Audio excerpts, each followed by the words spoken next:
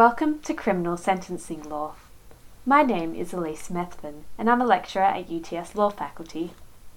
This is the first of a series of podcasts on the criminal law sentencing process in New South Wales. In this first podcast, we will look at preliminary matters in the lead up to a sentencing hearing. In the following podcasts, we'll examine the sentencing process in more detail.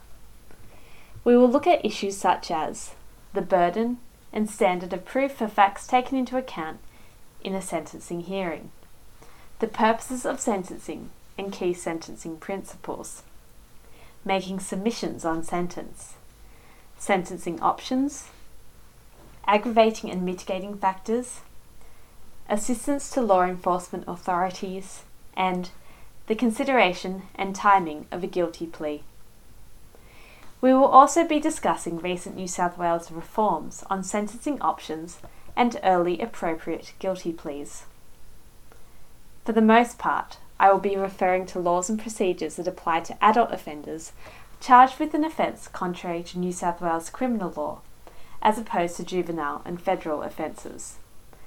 The primary focus will be sentencing that takes place in New South Wales local courts, where the vast majority of sentence hearings take place. A sentencing hearing will occur in the New South Wales local, the district or the Supreme Court, depending on the classification of the offence as summary, indictable or strictly indictable, and elections made by the prosecution or the defence. In relation to this issue, you should consult Chapter 5 of the Criminal Procedure Act and read through Table 1 and Table 2 offences in Schedule 1 to the Criminal Procedure Act. In New South Wales, we draw a distinction between summary offences, which are generally less serious offences such as offensive language, offensive behaviour, or custody of a knife in a public place, and indictable offences, which refer to more serious offences such as larceny or assault occasioning actual bodily harm. All criminal charges start in the New South Wales local court. In the local court, a magistrate sits alone without a jury, and the magistrate must decide matters of fact and law. Whether a charge proceeds to the district or to the Supreme Court will depend upon whether they are tried as a summary offence or indictable offence. So as to alleviate trial backlogs in the district court, there has been an increasing push by New South Wales Parliament to allow indictable matters to be dealt with summarily, in other words, in the local court. Criminal prosecutions are commenced via the issue and filing of a court attendance notice in the court registry. The court attendance notice is commonly referred to by the acronym CAN. The CAN will contain details of the defendant, the prosecuting police officer or officer in charge of the matter, the apprehending officer, a description and particulars of the offence that the defendant is accused of, and the date, the time and the location at which the defendant is required to attend court. A CAN must be served on a person under Section 177 of the Criminal Procedure Act. For a summary offence, the CAN must be filed within 6 months of the offence, pursuant to Section 179 of the Criminal Procedure Act. There is generally no time limit for indictable offences. The District Court is the next highest court after the New South Wales Local Court, and following that, the Supreme Court. The New South Wales Supreme Court operates at both divisional and appellate levels. The Supreme Court only deals with the most serious of criminal offences, such as murder or large commercial supply or importation. The High Court is the highest court and is the final court of appeal. The classification of an offence will procedurally determine how the matter is dealt with on sentence. In the criminal jurisdiction, excluding traffic matters, offences can generally be divided into 4 types. Firstly, there are summary offences, such as those listed in the Summary Offences Act. These matters must be dealt with in the local court. Secondly, there are Table 2 offences. These offences can be located in Table 2 of Schedule 1 to the Criminal Procedure Act. They are indictable offences that are to be dealt with summarily, unless the prosecutor elects otherwise, under Section 260 of the Criminal Procedure Act. In other words, only the prosecution can elect to have these matters dealt with on indictment, outside the summary jurisdictions. They include a number of offences against the person, such as assault occasioning actual bodily harm, contrary to Section 59 of the Crimes Act, as well as property offences such as larceny, where the value of the property does not exceed $5,000, under Section 117 of the Crimes Act, as well as a number of other listed offences. Thirdly, there are Table 1 offences. These offences are listed in Table 1 of Schedule 1 to the Criminal Procedure Act. They are offences that are to be dealt with summarily, unless the prosecutor or person charged elects otherwise.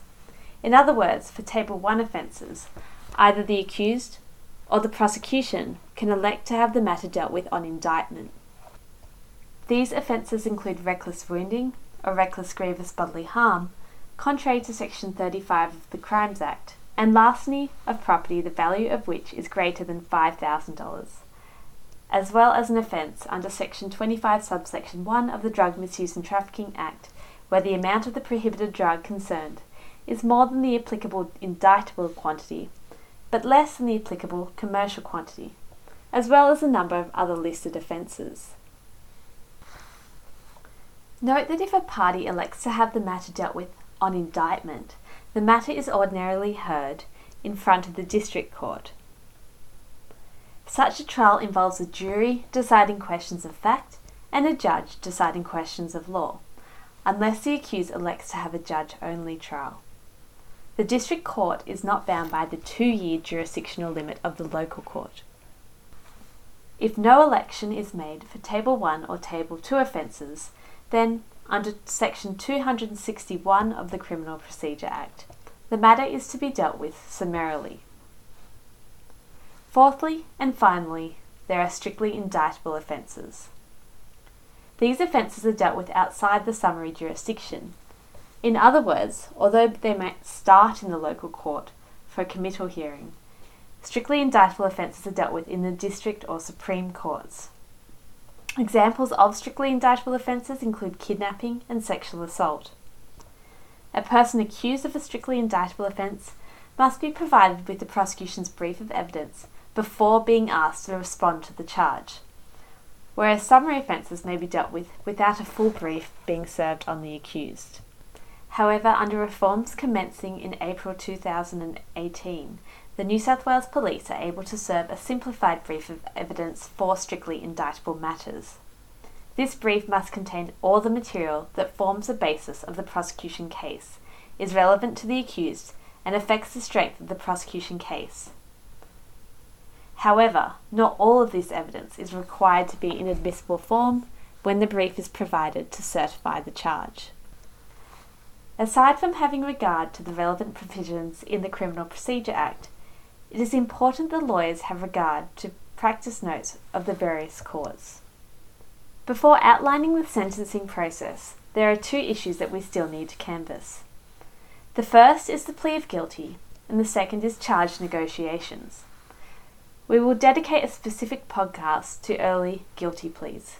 For now, it is important to note that a plea of guilty is an admission by the accused that they have committed the elements of the offence charged. It is not an admission of the non-essential elements of the offence, the facts. If a client pleads not guilty, the matter will be listed for a criminal hearing, and the evidence will have to be called to determine if the offence has been proved. If a guilty plea is entered, then the matter proceeds to a sentencing hearing, and usually the prosecution will tender agreed facts in relation to the circumstances of the offence. We will examine this aspect in more detail in the following podcasts.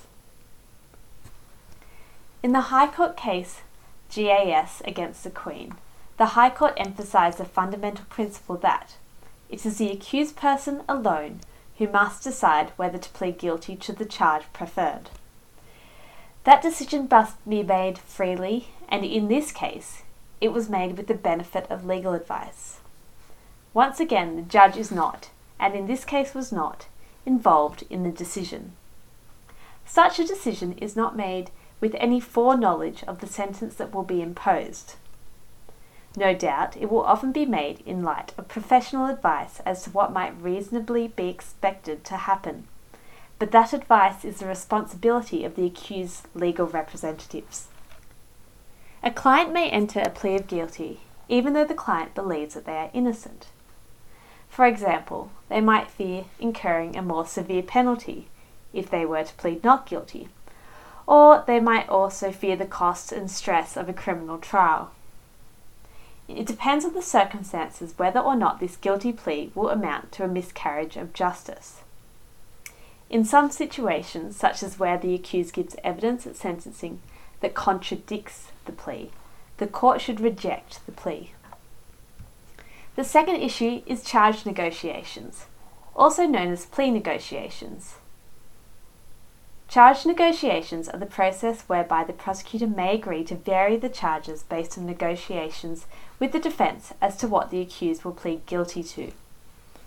A lawyer should obtain instructions from their client prior to approaching the prosecutor, so that they are in a position to suggest whether or not their client would be prepared to accept a plea to a lesser charge.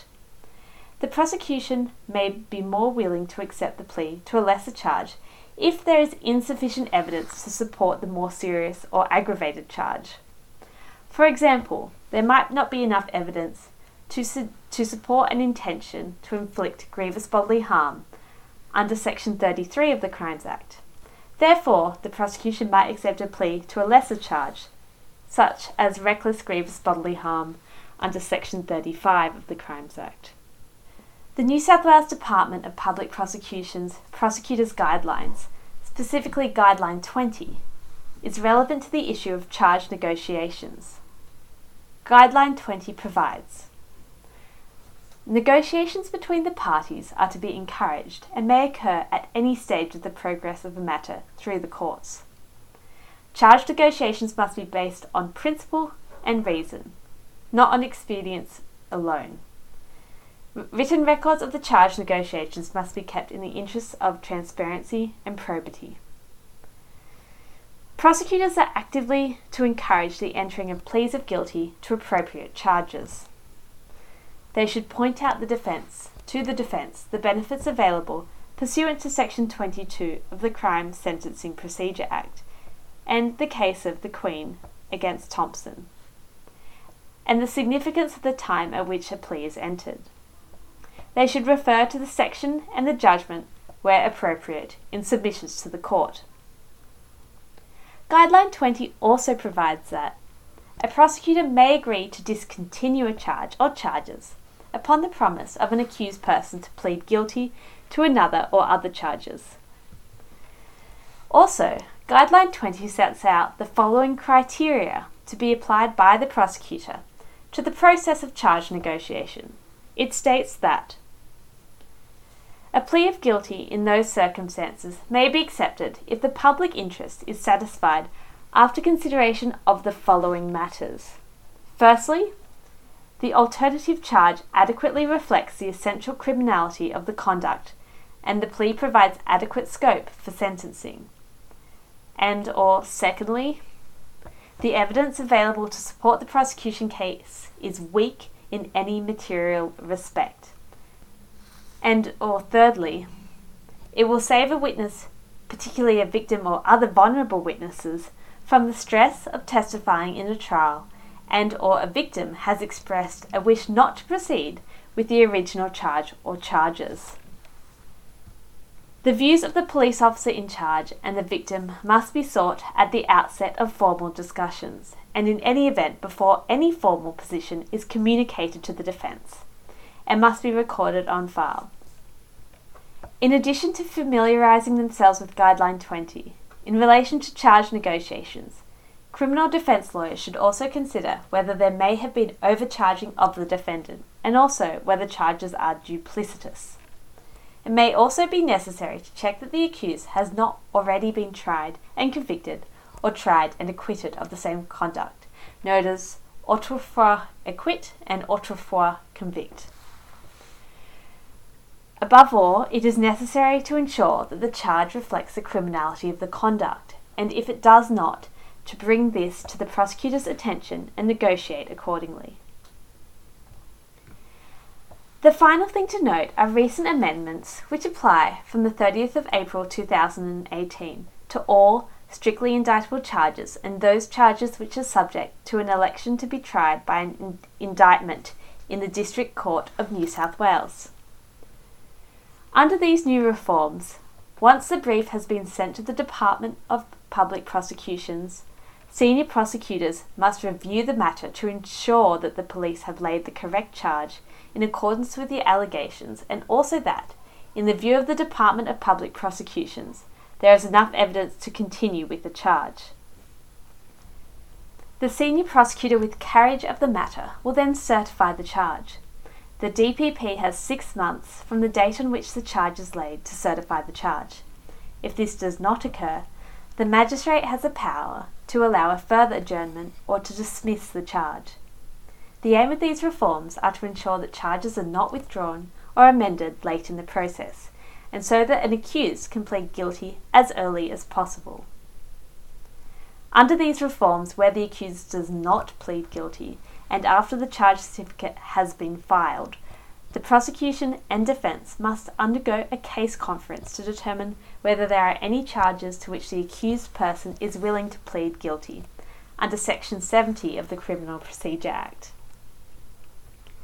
So that concludes our first podcast on criminal sentencing law, which has outlined 4 different categories of offences, namely summary offences, Table 1 offences, Table 2 offences, and strictly indictable offences, and discuss certain situations in which an accused or the prosecutor may elect to have an indictable matter dealt with either summarily or on indictment. We have also examined what constitutes a guilty plea and issues relevant to plea or charge negotiations. In the next podcast, we will examine what happens after the guilty plea, or the criminal hearing, where the accused has been found guilty, including the sentencing process for matters in the New South Wales local court.